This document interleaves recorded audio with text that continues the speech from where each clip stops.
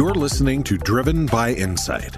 Join Willy Walker, Walker and Dunlop's chairman and CEO, as we bring you fresh perspectives about leadership, business, the economy, and commercial real estate. Willy hosts a diverse network of leaders as they share wisdom that cuts across industry lines.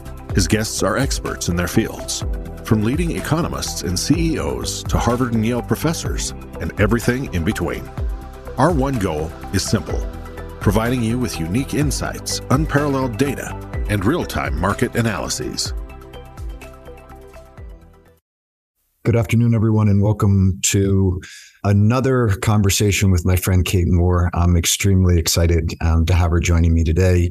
Let me do a quick background on Kate, and then we're going to start reviewing some of the things that we talked about in the spring of 2021, which was the last time that Kate and I talked on the Walker Webcast. So Kate Moore, Managing Director, is a member of the Global Allocation Investment Team and Head of Thematic Strategy at BlackRock. Her investment mandate includes identifying opportunities to exploit structural change, policy evolution, and dislocations across global industries. She is a member of the Human Capital Committee at BlackRock. She holds a BA in Political and Social Thought from the University of Virginia, where she currently serves on the board of managers of the Alumni Association. She also holds an MA in Political Economy from the University of Chicago. So, Kate, last time you and I spoke, the 10-year was at 1.58%. And the Walker Webcast had been viewed by 700,000 people. Today, those numbers are 4.26% and over 7 million. I guess I love one of those stats and I hate the other stat. Some of the big themes from our last conversation, you started out on cybersecurity. And given that I had a long conversation this morning with my general counsel, Rich Lucas, about a new SEC rulemaking that is going to force publicly traded companies to disclose cyber breaches at an ever increasing, rate of disclosure. It certainly seems like that theme isn't going anywhere anytime soon. You feel pretty good about staying in the cybersecurity / technology space these days? Yeah, Willy. Well, first of all, so good to be able to do this with you again. And let me just say that those stats in terms of your viewership and listenership are amazing. I agree. The change in the 10-year has led to a really different investment environment, but I know we're going to dig into some of that later. A lot. Yeah. As you know, I'm a thematic investor. So I'm practically like a macro person who implements in equities, but around specific themes. And I do this in a highly concentrated way, usually expressing between the view between 5 and 8 names. So I'm taking specific company risk, although trying to buy a bunch of the winners. Now, the cyber theme is one that's been in my portfolio for 3.5 years at this point, which is the longest I think I've held anything. Now, some of the names have changed and I've shifted the weightings and I've hedged at different parts of the cycle. But I have to tell you, as we sit here at the beginning of September in 2023, I feel highly, highly convicted that this is an enduring theme, not just because of the regulatory side, but because there is incredible demand across every industry at this point for protection of data. Whoever owns and controls their data and safeguards it and is able to use it effectively will win against their competition. And cyber is critical to success across everyone. I think what's really interesting is, over the last 6 months or so, there was a lot of stress around, whether or not a huge amount of demand had been brought forward during the pandemic for data protection and cybersecurity software. And so there were a lot of naysayers. Maybe this started at the end of last year, I'd say, a lot of naysayers saying this is a trade that's over.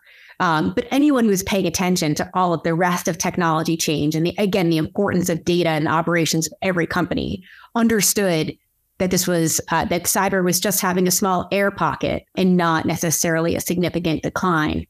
And most of these companies have reported over the last, let's call it month, really since the beginning of August.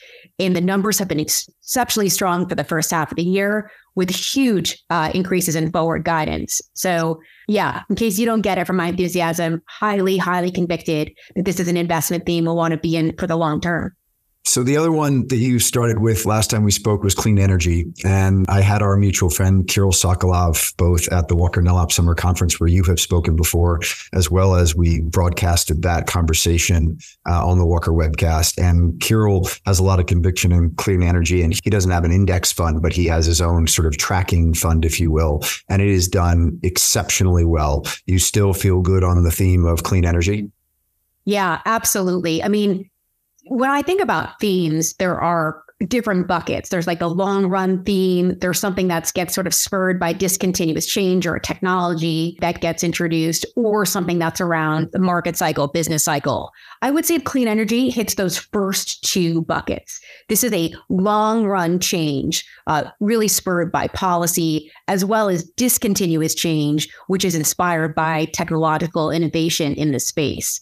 So this is another kind of theme that I think you have to continue to evolve your holdings in. It's not like I'm going to buy 5 companies and hold that exactly forever. But I think this is something that we have to continue to put our time and effort and research hours behind. You know, there's been, and we've certainly had this conversation internally at BlackRock and on the street, a whole different set of blowback against people who are investing in clean energy. You know, at BlackRock and even on my team, we invest pretty heavily in traditional energy as well as clean and new forms of energy, and actually don't find that there is that much of a separation. Many of the companies are integrated in both. So I expect to spend a lot of my time there over the next 5 years. So you also, in coming out of the pandemic in the spring of 2021, you talked about the strength of the consumer, and you really liked retail at that time, sort of on the theme of the great reopening. Fast forward to, 2 years later, it's hard to believe that this was our last conversation on all this stuff, but 2+ years later, how's the US consumer doing? And do you still like retail? Yeah, the consumer is a completely mixed bag at this point, Willie, which I think you know. And it's really hard to make a clear and, decisive call on consumers in aggregate. Unlike in the spring of 2021, where consumers were flush with cash, where savings rates were super high, we were starting to really see wage growth, come in across all different types of workers and industries.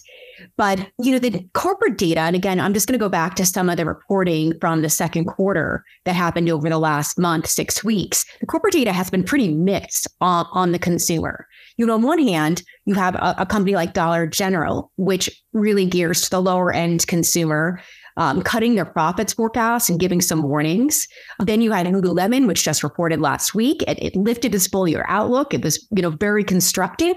And then you have companies like Best Buy, who, again, when we talk about air pockets post-pandemic, saw a decline in overall demand for their products as people had already stocked up on electronics, actually saying, they think the worst is over and the post-pandemic lull in electronics purchases, is gone. And they have a pretty constructive outlook for 2024. So it's a completely mixed bag when you talk to companies about what they're expecting the consumer to do over the next year. But we do know there are a couple big pressures on consumers, and particularly lower end consumers over the course of the next few quarters. One of them is that tax refunds to small businesses, which often are exactly like the regular consumer, are being cut off. And without that kind of tax support, you will see a kind of decline in spending and a retrenching. The second, and this is something that's come up a lot, we have these debates about student loan payments, but at least it looks like the initial student loan payments are coming in meaningfully higher than original estimates. So that could have a really significant impact on the cohort that is expected to start paying after the moratorium. They're coming in higher. Sorry to jump in. They're coming in higher in the sense that more are paying, or that the actual calculated number is a higher number than projected? Higher calculated number. Yeah. But the question I have on that is that the Biden administration said that they're not allowing for the federal government to report delinquencies to the credit bureaus. And so my question would be, if you aren't having that file back to whether your FICO score changes or not, why pay? Well, I mean, it's a great question. I guess it depends on how you sleep at night. But I think there are a lot of people who are going to make that decision if they have floating rate, student loan debt, and it looks onerous and it's going to impact their ability to pay their rent and their utilities and live a somewhat normal life. They may decide not to pay because it's not going to affect their overall credit score. And others who say, hey, this is an obligation I have. I got this education that's afforded me this opportunity to have this job or this career. And so as a result, I will pay. But I think it's going to be messy. And for those that do decide to pay, the actual bill looks higher, I guess, because of the adjustment in rates. So, and then the third thing I was going to say is that, oil prices are rising, which, energy prices disproportionately hurt the lower end consumer. And so we know that's going to be kind of an issue. Well, one thing you didn't mention there, Kate, that I've been hearing a lot about anecdotally is credit card defaults. And I went to a very close friend of mine who's one of the very best bank analysts in the country and asked specifically about net charge-offs and delinquencies on credit cards. And his response to me was, we're in a normal cycle. We don't view this to be anything other than a normalization of defaults after having historically low defaults. And we don't see this peaking at any level that is a problem to the banks or to the overall health of the economy. Are you in that camp, or do you think that there is more to weakening consumer on the credit card side? No, I think that's a really smart and fair assessment. And, one of the things we've also seen, and this is data that came out, the personal spending for August was, for July, grew at like 0.6% month over month. That's pretty big. That is, supporting continued economic growth. And sure, savings have come down. And sure, some people are not paying all of their credit cards and delinquencies may rise in certain pockets. But in general, we've also seen very strong wage growth across all income cohorts.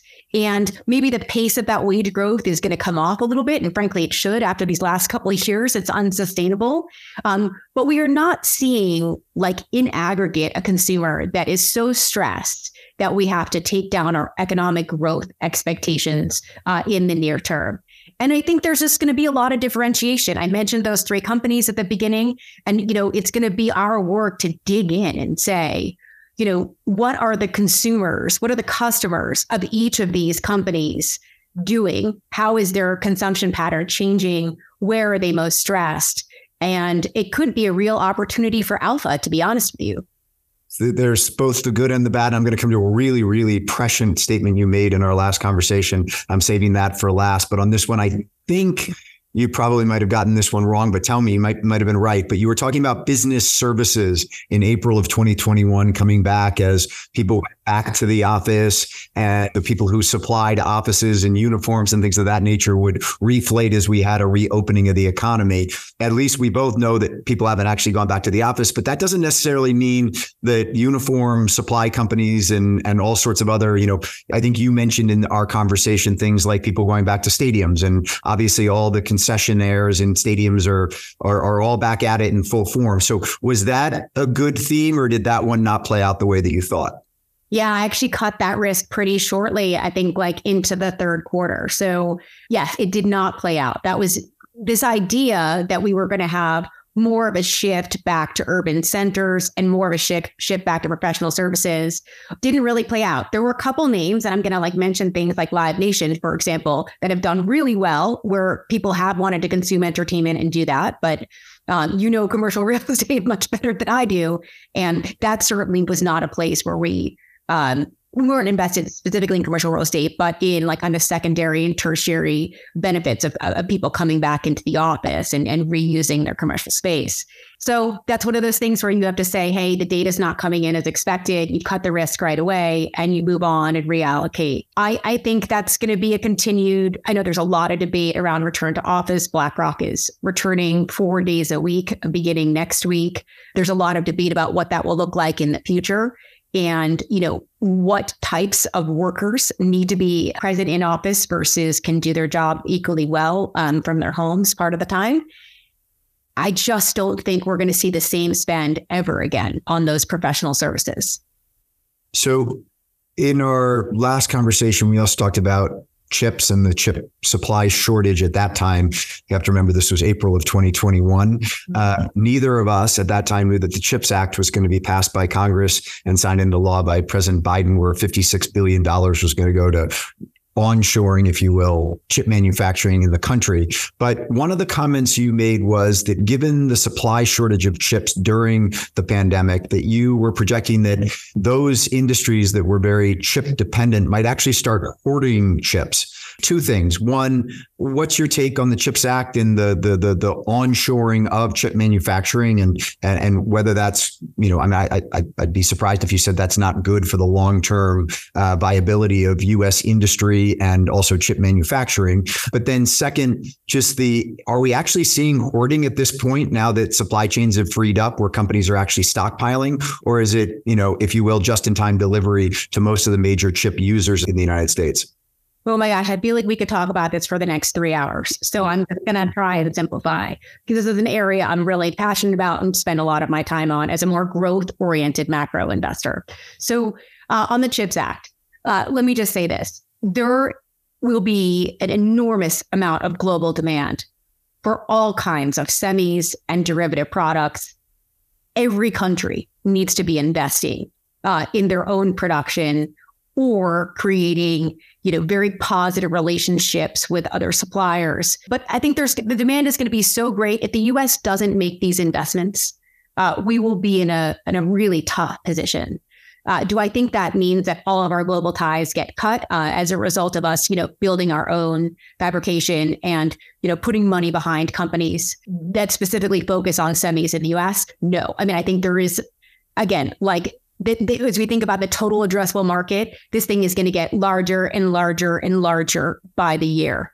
We're doing this fun exercise on my team, and actually I'm going to run the meeting on this tomorrow, where we've asked people kind of which sectors they expect to gain the most market share over the next 7 years. We're saying till 2030, and which sectors people expect to lose the most market share. They can choose an industry as well. And in my vote, honestly, Willy, is semis. I mean, I think this is a place that we're going to see a larger and larger market share of just the U.S. and global companies in the global indices. As I said, an addressable market that is ballooning in size. And any policy that supports domestic investment, I think, is a good idea. On the CHIPS Act, Kate, since you know so much about this, my understanding, and we've got a number of plants being built in the United States right now, one in Phoenix, one outside of Syracuse, New York, all over the place. But that, NVIDIA, which has become this incredible company, they're still having to go to Taiwan to get their chips manufactured. And so what we sort of have here is somewhat of kind of an Apple setup where the intellectual property and technology is being built in the United States, but then it's going offshore to actually be manufactured. Is there any visibility to the manufacturing plants that are being built in the United States that they will have the capability to actually manufacture the NVIDIA chips that are so important to AI and the growth of AI in the global economy? I mean, we're going to get there, Willy, but it's not going to be a 2024 or late 2023 phenomenon. What you're referring to is that TSMC, which we think is one of the most strategically important companies in the world, does most of the fabrication for all of these semiconductor designers and companies around the world, not just NVIDIA and other US companies. It is, TSMC is really kind of the linchpin in the entire global semi cycle. And even if they were to build, and they are, fabrication facilities in the US, that's not going to be enough. We need to continue to expand, develop our own expertise, and frankly, put a lot of both government and private resources behind building this industry. It's just, there's not enough money going into it right now. And I think we need both public and private participation there. Interesting. And as it relates to sort of this move towards onshoring and bringing manufacturing back to the United States, let's park Taiwan for a moment in the chip industry. But I mean, we've got, I think it's Ford Motor Company that's running an ad right now, just talking about the growth of manufacturing in the United States and how they're opening up plants in the US. How much of this sort of onshoring or nearshoring, whether it be Canada or Mexico, is happening sort of as a result of the pandemic, and how important to that is growth in the North American economy and also sort of a de-risking of U.S. industry to supply chains outside of North America? Yeah, as much as we don't think that we're going to have any event that will replicate the supply chain disruptions we experienced during the pandemic, That doesn't mean it's not going to have this incredible change or inspire this incredible change in behavior. So you mentioned nearshoring and onshoring, but there's also this concept of friendshoring, which is worth putting in this category. And it may not actually be in an adjacent market, geographically adjacent, but it may be with an economy or a government that we or another country has a close relationship with. So I think that's also in play. There was so much talk about onshoring or nearshoring, even pre-pandemic. But the truth of the matter is an incredibly difficult process. It's not just having like the plant, the physical infrastructure to make the production. It's also about having the workers and a continuous stream of workers who have the right set of skills for that production. And then there's all of these ancillary services and businesses that need to exist. A financial system, a legal system, a trade system, an export system in that country, so that we sometimes could identify places where there was cheap and decently skilled labor, but we couldn't get the product, we collectively, out of the country, or we didn't have the legal infrastructure that was necessary to execute trade, or there was constant issues around, like the ports, and the government wouldn't step in, and yet it wasn't something like a private companies or private investors could solve on their own. And so, there were all these sort of pockets of ideas, but no real like wholesale transition to new locations for production. I think the pandemic has inspired, more focus on this. But I also think the rising geopolitical tensions with China and the desire to separate out the technology systems from China from the US are also catalyzing, more money spent and more in sort of brain power spent on how to really get onshoring, reshoring, and friendshoring a near-term prospect as opposed to a long-term goal. The other thing is we have to really think about, who bears the cost of this? If the government is not offering subsidies or support or infrastructure, we're asking companies to do that. And yet they're really concerned, frankly, with their next quarter earnings or their next few quarters earnings. And it's a huge, significant increase in their cost structure. So companies that are managing to their margins, that are worried about economic variability, who don't feel like they have great policy insight, like they just want to get their product manufactured or produced and out to their clients without incurring like a huge amount of cost. So we have to, as investors and in conjunction with the governments, really incent companies to make these investments themselves. So you mentioned a number of things there that I'd love to just kind of dig a little bit deeper on.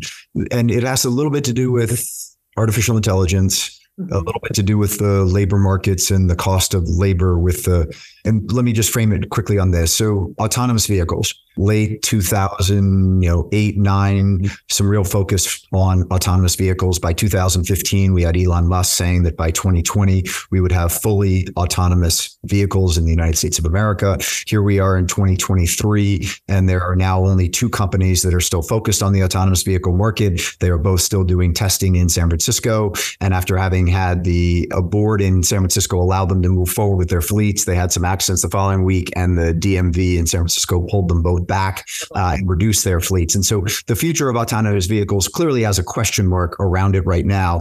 But the implications to autonomous vehicles were, if you bought what Elon Musk said in 2015, that we would have fully autonomous vehicles by 2020, you would sit there and say, great, that might be a really good long play for someone like UPS, where the technology is going to allow them to reduce the number of drivers they have at UPS, reduce their cost of goods sold, and therefore UPS might be a great stock for you to invest in. And now all of a sudden, here we are in 2023, autonomous vehicles are way the heck out as it relates to actually being widely used. And UPS just signed a new contract with their drivers that is going to pay a 20-year veteran driver at UPS $185,000 a year.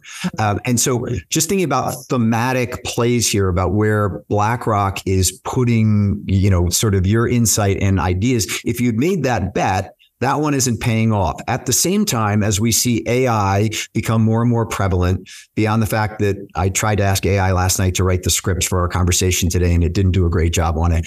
But beyond just writing that script, there's a lot right now as it relates to AI sort of disintermediating engineering jobs, entry-level engineering jobs. And what I find to be so interesting about that, Kate, is that the script was that automation was going to hurt blue-collar workforce. We're now very clearly seeing that automation is not impacting the blue-collar workforce, but it actually might be having a very significant impact on the white-collar workforce. How do you view all this? I know there's a lot in this, but I think that right now we're at sort of that crossroads where some past technological innovation made us think it might go left and it's gone right. And yet at the same time, the right now is having some pretty dramatic impacts potentially on the overall economy. Yeah. So let me just start with the autonomous example that you gave, and then we can delve into the AI stuff, which is like incredibly fascinating. When we think about something like the autonomous technology, there was a real tendency, and this is kind of a knee-jerk reaction for a lot of people, to invest in companies who were promising autonomous vehicles. Like that was it. Like we're going to invest in the end product. The approach I like to take is to buy, companies across the supply chain, and get more vertically integrated. So a bunch of different companies that are working on semis that could be used in autonomous vehicles, or sensors, or the raw materials. And I think that's a smarter approach because then you're not betting on one specific technology working all the time, but actually all of these components that could have a really strong impact. I got to tell you, Willy, I love to drive my car. I mean, I love to drive. I find it very peaceful and relaxing. I listen to some podcasts and webcasts, full albums. You'll pry that steering wheel out of my cold, dead hands. But that's just Kate. Okay, let's talk about AI. And I have to say, a lot of people, I think we're in the very early stages of the AI transition. Maybe not even, I hate baseball analogies, but I have to say it, not even in the first inning. But we're not even in the first inning, I think, of an investment implications for existing publicly traded companies. So here's a crazy stat I saw from a Citi report that came out recently. It took 5 years for Twitter, or X, to reach 100 million users, and it took ChatGPT less than 2 months. I mean, the adoption and the curiosity is super high across individuals and super high across companies. Earlier today, actually, my team was talking about, how do we interrogate companies when we speak with them about what they're doing around AI? And the idea was we need to ask that in every corporate meeting we have. We want to get a sense for here's where we're spending money, or we don't have an answer, or our competitors are doing X or Y, because there's going to be a whole huge range of applications. And I think that the influence and application of AI will continue to expand. And I think harnessing the technology is going to really separate out the wheat from the chaff, the winners from the losers in every different industry. So we know this kind of first leg of the trade has been around the infrastructure plays, the NVIDIAs of the world. There's really only one NVIDIA, but there's lots of smaller players who've also benefit from the infrastructure spend. I have to say that is not over. There was kind of a call for the death knell, before NVIDIA reported earnings a few weeks ago, and now everyone's like, okay, just kidding. We're going to continue to raise guidance. The demand is somewhat insatiable for these types of chips. And literally every type of company, from Wall Street research firms to, industrial automation, are putting in millions of orders for these chips. And the next stage, I think, is going to be to own applications and software companies that adopt generative AI, which is AI, of course, that enables users to generate new content from a body of data. So if you're a software company or an application with a ton of data and it's proprietary and you have it, and you can make much better use of it and exponentially improve your productivity and margins by harnessing that technology, I mean, I think that's kind of the next wave to invest in across AI. You start to see some of that percolating in prices right now, but I think we're, still at very early stages. But Kate, on that, let me just one quick question I have as you talk to your team about how do we probe in companies' use of AI? If you were trying to invest in the automotive industry in 2015, the question would have been, what are you doing to invest in autonomous vehicles? Not what are you doing to invest in electric cars? That would have been the question. The theme in 2015 was autonomous vehicles. And what are you doing to make your vehicles, regardless of what the engine is, actually drive themselves, and driverless vehicles, and not necessarily the clean energy electric car phase. And clearly the clean energy electric car is what has won now 8 years after 2015, and the autonomous vehicle is off. So what is it about AI that makes you and your team so convicted that every company needs to be investing fully in the implications or the applications of AI? Well, I mean, the autonomous vehicle, right? For auto industry is very specific. Autonomous vehicle was a very specific product that eliminates drivers, right? Whereas, AI or these large language models are able to process huge amounts of data in every industry. By the way, I was thinking about this a few weeks ago as we're having a conversation internally about what my life would have looked like as an analyst or over the last 25 years of my career if I had access to some of these large language models or AI. And one of the things that kept coming up was the bazillion hours I've spent in my life creating decks, presentations and charts. If we successfully created data feed into all of the charts, and then I could just pick and choose and create these slide decks, and we didn't have to worry about, all of the manual editing. I mean, I think I could get a couple of years back off my life and a couple more years on the ski slope, Willy, but that's something that I think is going to be revolutionary. You mentioned this in terms of professional services, or kind of knowledge workers. That does seem to be the fastest and easiest place to adopt AI. And, there's a lot of different things there, whether it's content writing or code generation, healthcare billing, industrial technology, all of these things, where workers could be freed up from the repetitive tasks. I think that would be amazing. So as it relates to BlackRock being the world's largest asset manager, there are clearly hedge funds like Renaissance Technologies that use quant trading and the computers actually make the trading decisions. At a firm like BlackRock, how much of the investment decisions is still made by human beings versus technology? Because if you tell me that 80% of the decisions at BlackRock are being made by technology, I can buy into that. But my tummy tells me you all use the technology to inform your decisions, but it's still human beings who are making the investment decisions.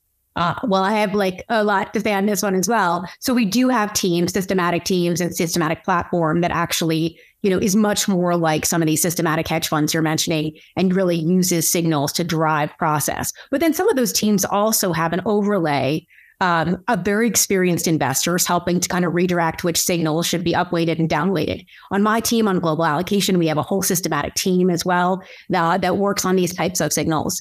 But the one thing I will say is if you were to try and invest all of your money, all of the time, using largely historical data, you would have missed some of the great disruptions and changes and technological advancements that have driven the market over the course of my career. So I think that historical stuff is important, but, these are not crystal balls in AI, right? They're not going to tell us exactly where the ball is moving.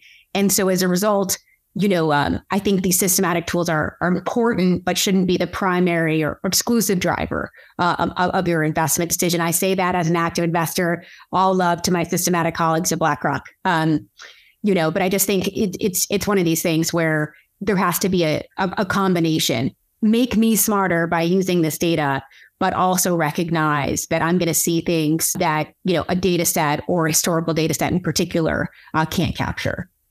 So the final sort of playback from our previous discussion that I want to end on as it relates to going back and using that conversation as sort of a launching pad for what we're talking about right now and the present day is that I asked you about interest rates. Here's where you were wildly prescient. First of all, remember the 10-year in the spring of 2021 was at 158 when we spoke.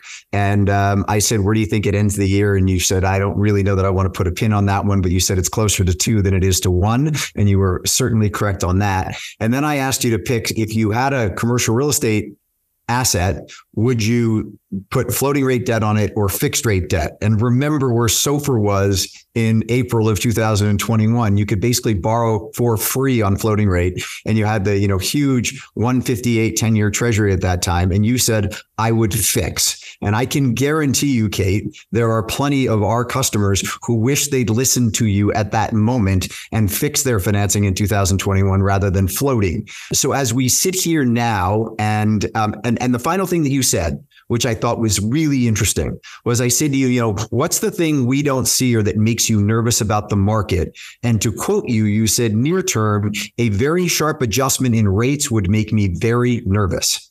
And lo and behold, we had a very sharp adjustment in rates, and it made all of us very nervous. So as you look at the 10-year in the debt markets, I want to talk a little bit about the shift from equities to fixed income. I listened to a clip of Larry Fink on CNBC last month, I believe it was. And his comment was that in December of 2020, there was $18 trillion of fixed income around the globe that was earning negative interest rates. And today, 80% of fixed income is earning a 4+% interest rate. And so that shift from that amount of negative yielding debt to now people sitting there saying, wow, I just sit back and make, 4.22 or wherever the 10-year is today is really quite a dramatic shift in the market. But what's your sense on the 10-year right now, Kate, as it relates to why are we seeing this sort of continued sell-off in the 10-year market? I mean, it kind of rallied back down to about 4, but do you think that is because of fears about Powell continuing to raise? Is it the U.S. fiscal situation of either running a $65 billion budget deficit in the month of July, or the $31 trillion of U.S. debt outstanding? Or is it more of just general weakness in the overall economy that says, you know what, a 4 to 4.50 10-year is where we ought to settle in. We're going to find this range and we're going to stay in there. What do you think is driving the sell-off in the 10-year right now? Yeah, I think there are a couple things, right? We know the 10-year yields are not up tremendously since the start of this year, but there's been a huge move since those April lows, right? And I would just note that like last year, I know we're going to talk about bonds now, but last year, the narrative was equities are selling off because bond yields are rising. And this year, equities have massively outperformed bonds as bond yields have risen. So it's not always a neat playbook. We always want to have these rules, but investing is an art, not just a science. I think there are a couple reasons actually why the 10-year has moved the way it has. And I would say two primary, and you kind of touch on these, but I think the first and most important has been that there's been a meaningful upgrade in terms of people's growth expectations over the course of this year, and particularly since those spring lows. We were in a camp of more constructive growth, I think, than some of our peers, certainly than some of the sell side.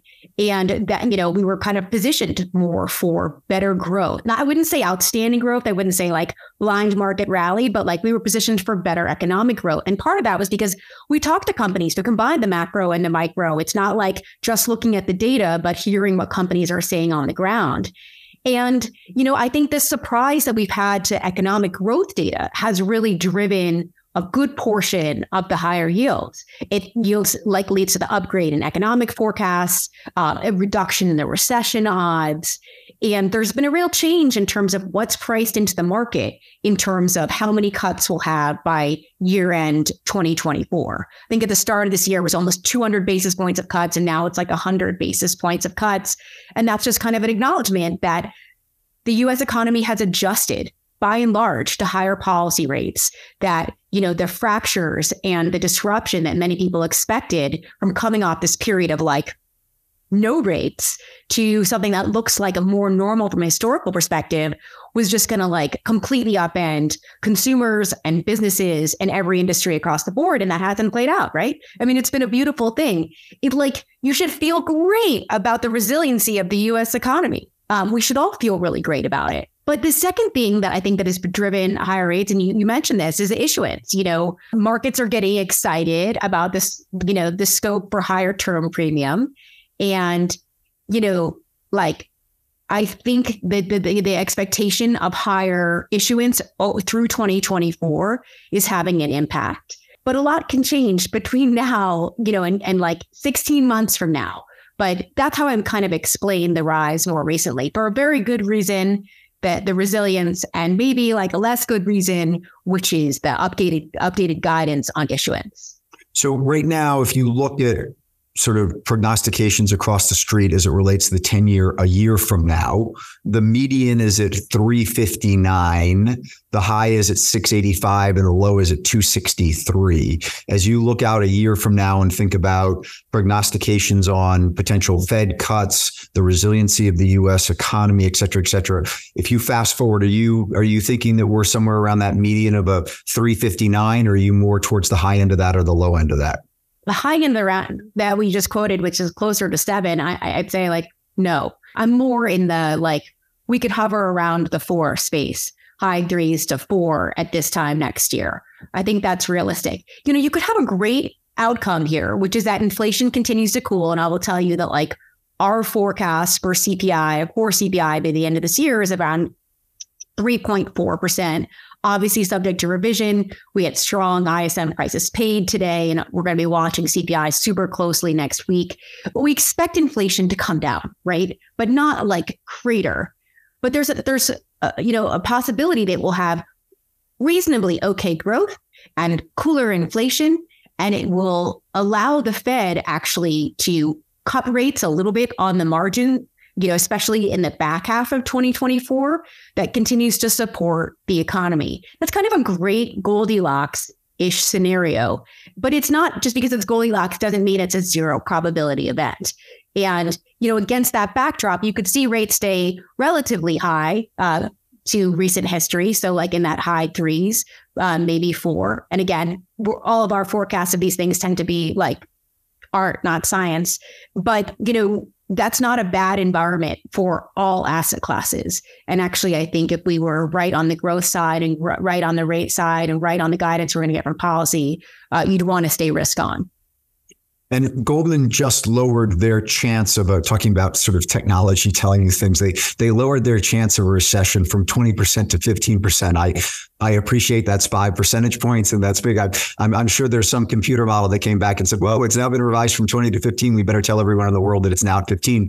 But is BlackRock's view similar to Goldman's, that the chance of a recession in 2023 is almost off the table? It's low. I would say we were more in the Goldman camp than not. But I would say that the 15% that Goldman's quoting is actually like the long run probability for 12 months forward. So that when you look at a forward 4-quarter economy, the average recession probability is 15%. Some people say it's up to 2025, but it's still pretty low, but it's never zero, right? And so they just kind of reverted back to what their long run model was, instead of making like a huge pronouncement around some sort of reacceleration. But I will say, like, GDP nowcasting models are expecting pretty good growth. The third quarter expectations for the Atlanta Fed's GDP Now model is at 5.6%. And I'm just going to contrast that with Wall Street forecasts for the third quarter, which are at 2.1%. Even if it's someplace in the middle there, that's much stronger growth than many people were expecting, certainly like 3 months ago, 6 months ago, or the start of this year. And so it feels to me that given the data we're getting, that Goldman is more likely to be right than wrong at this point. Does politics play in any of this, Kate? I've had plenty of people say to me, the Fed's going to hold off on cutting until the beginning of next year, and then they're going to start cutting from a political standpoint, not necessarily an economic standpoint, through the election in November of 2024. Any chance that there's politically motivated economic activity that happens in 2024 that is outside of what the fundamentals would tell us? Yeah, I'm not a buyer of that idea. In fact, I would say, if anything, Powell and the Fed are going to try and demonstrate their independence from the political cycle. And maybe that causes its own disruptions. I'm not sure. But, given how under fire the Fed has been and how critical, frankly, both sides of the aisle have been around policy decisions over the last couple of years, I think continuing to assert independence, continuing to demonstrate data dependency and forecast dependency instead of anything around, politics or policy will be really critical for the credibility of the Fed going forward. And, that's what Jay Powell has done. I mean, I think he has shown himself to be an incredibly credible leader. And as it relates to that number that you cited, as it relates to potential 5% growth on GDP and the street being down at 2.6. So let's just swag it and say it's 3 to 4% GDP growth, which would be an outstanding number. A lot of people's concern on the equity markets has been that it's been a thin market. Apple's market cap is almost $3 trillion. And, NVIDIA and Apple and a couple other handful of stocks have really been driving the market. How broad-based does BlackRock see the equity markets today, in the sense of, is this really just those few stocks getting more and more investors, which is holding up the averages, or is it a more broad-based recovery and a more broad-based health in the overall economic system? I'm so glad you asked this question, because this is like center of the debate for the equity market right now, because the overall S&P is up, high teens, 17% or so. And the equal weighted S&P, has like a third of those gains year to date. So there's been a lot of stress about the leadership and how concentrated the leadership has been. I did a little exercise for our team looking at the concentration of the top 10 names, over the last 25 years. And we're at one of the highest levels of concentration where, about a third of the market cap is dominated by, kind of the top 10 names right now. But it's even more than that, right? It's not just about the market cap dominance. It is also about like the amount of airtime certain companies and certain stories get over the rest of the broad market. And so it's like, natural to be a little anxious about it and to say like, is this sustainable? These numbers look huge. But look, and for people who missed out on the big names, which is, I think we're hearing a lot of noise from them, they've missed out on those names. It's been a real concern about like, hey, should we be really worried about the market? And by the way, they want people to be worried about the market so they have a chance to like re-up on some of those names. But our systematic team did some great analysis, looking at whether market concentration should be a risk to the overall returns and whether or not it's even a trading signal, right? Like high market concentration, high leadership means like you sell the market. And actually, the data doesn't play out that way. Historically, it has not. So it's not been a massive risk when we've had high concentration in the past. And kind of that simple directional trade, sell when concentrated and buy when less concentrated, doesn't work. So we're not overly stressed about it. We're watching it, of course. But I think the companies that have led the market are outstanding companies by and large, who have been able to grow through all parts of the economic cycle, who have resilient balance sheets, strong and broad business lines, and have been raising their guidance. All of those things are incredibly positive. So you mentioned previously, Kate, oil. And oil has crept from $71 a barrel in 3 months ago to $87 a barrel today. Interestingly, a year ago, July, that's the only number I can't do a year ago off of September 4th, 6th, but I can do a year ago off of July. Oil was at $110 a barrel, and it came down dramatically to 70, and obviously has had a huge impact on removing inflationary pressure from the economy. We're now at 87 a barrel. We've got Saudi Arabia and Russia coming out today or yesterday saying that they were going to extend their restrictions on both pumping as well as exporting oil between now and the end of the year. And that's added additional pressure to the cost of oil. How concerned should we all be? I mean, if we saw oil go from 87 to 100 a barrel, does that take a lot of what you and I have talked about so far today, as far as a generally kind of a Goldilocks scenario as it relates to GDP growth and where interest rates are going to be kind of off the table? And I spoke with some of my oil analysts about this, so I don't like get totally off sides. Feels like a ceiling. I mean, that feels like kind of the upper end of where we could go. But does 100 or 87? 100. Yeah. Could we creep past 90? Totally. And I think, your point around what the Saudis have done and the Russians have done, in terms of extending their cuts of 1.3 million barrels a day throughout December, is a signal.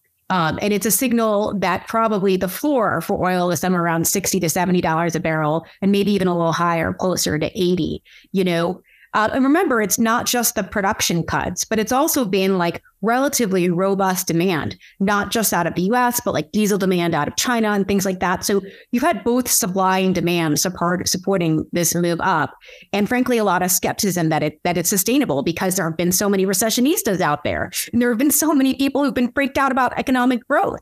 And there's other things to kind of keep in the back of our mind. I mean, the Saudis are likely to want to continue to support prices. The government and social spending programs look for about like an $80 a barrel break even, in order to finance them. And there are plenty of other countries, and Russia, of course, is in this camp as well, that desperately need the oil dollars. So, I think we're going to see a lot of these moves on the margin to support overall domestic spending. And so prices may be range bound, but I would expect $100 to be kind of the ceiling. I think that's at a point where, given where the dollar is and given what would happen to demand destruction at that point, we couldn't sustain. The VIX right now, Kate, is at extremely low point. The VIX is like, I just looked at it yesterday. It's like at 13 or something, and it was at 25 a year ago. It strikes me, you look at global politics, you look at big tectonic plates shifting and what's happening in the world. Is a 13 VIX sort of because everyone's been in Nantucket on summer vacation and not really focused on what's happening in the world? Or is that a true indicator of the fact that we really don't have a whole lot of volatility? I mean, it obviously is the volatility index, so I'm not trying to say the number's wrong, but it just seems to be, with everything going on in Ukraine and everything going on with China and an election 14 months from now in the United States and a bunch of other pretty hairy issues, that a VIX in the low teens seems to be unreasonably low, if you will. Is that, am I reading too many headlines that are scaring me and should actually look at the fundamentals? No, I mean, I think macro investors in general tend to read too many scary headlines. And then there was a joke that we've had before, which is sort of macro and fixed income investors like to be right and equity investors like to make money. And so, which means we just have to take risk when there's uncertain information or incomplete information. On the VIX, though, I think, a couple of those things that you said do make sense, right? Like there was lower volumes in August. Did that alone contribute? No. People are more sanguine on the economy. That contributes. And very importantly, this is an indicator I watch really closely, are earnings revisions, and specifically the earnings revision ratio. That's the number of upgrades relative to downgrades. Not, you can look at it by sector and industry and by country, but globally, earnings revisions are improving. People are feeling better about risk and better about growth, which I think is contributing to lower vol. And, historically, when earnings revisions are at these levels and continue to improve, that's been quite good for risk asset markets. We see vol can stay pretty contained when the grind is higher instead of lower. So that's a really interesting one as it relates to earnings revisions and then the overall sentiment in the market. One of the data points that Larry mentioned when he was on CNBC was that you all, just BlackRock, have $7 trillion of money in money market funds today. And my question when I heard him say that was, what happens when people have conviction on the market and that $7 trillion comes out and actually gets put into the market? Yeah, I mean, that would be phenomenal. Look, I have a confession to make, and I'm like a super honest, open book person. I own a bunch of money markets in my PA. That's because my entire life is geared to the rest of asset markets. So I have to do some hedging there. But it's pretty awesome to get 5% for doing absolutely nothing. Although on a real basis, inflation adjusted, it's not as amazing as it looks at the headline, right? It's true. There's a huge amount of scope for reallocation out of money market funds into other riskier assets, and bonds are riskier than money markets, of course. I can't speak specifically to some of the BlackRock flows. Some of that data we're not meant to share, but I'll talk about the EPFR flows, which are really important. So year to date, there's been something like $87 billion of net new money put into equity funds, but that's mostly into ETFs because there's been a withdrawal from actively managed funds. You always see that after a year of poor market performance. People take their money out of higher fee products and just if they're going to punch. Save those fees, right? Exactly. It's so short focused. It's ridiculous. Anyway, I know you guys do really well with that, but it always flabbergasts me that people say, oh, actively managed is the wrong place to be because I had a bad year. And it's like, why are you looking so short term on this one? But anyway, that's my one pitch for active managers. I know BlackRock does well, Matt as well, but I sit on the active side of the business. Exactly. So that's where I've hitched my cart for sure.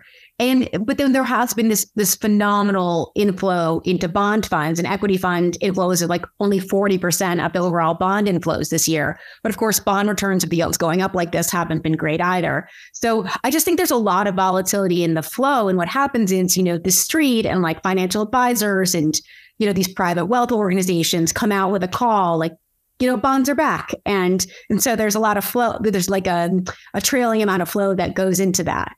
But there's a lot of room if people regain confidence and the economic outlook, don't think the summer rally was a blip, but actually we could see grind higher in equities and inflation starts to come down a little bit. You could see a reallocation into more risk assets. And by that, I mean, not just equities, but also into credit. So final question for you, Kate. Last time I asked you, what's the one thing that we're sort of not focused on that would concern you? And you made the prescient comment of any significant change in the rate environment would unnerve me. Now we're here with a, 34,500 Dow. And I know you look at the S&P more than the Dow, but that's the number that I had on the top of my head. We've got a 10-year, you're looking at GDP growth in the back half of the year in the sort of 3 to 4%. If you're taking the average of the two numbers that you gave earlier, pretty Goldilocks scenario. What's the thing that keeps you up at night as it relates to your team focusing on one area that could say, hey, that moves? Is it oil? Is it credit card defaults? Is it commercial real estate defaults? Is it the banking system? What's the thing out there that you all are focusing on that could be the canary in the coal mine that says that the outlook isn't going to be quite as rosy as we're projecting? Well, one of the things I'm really watching, Willy, right now is the disconnect between small business optimism and large business optimism.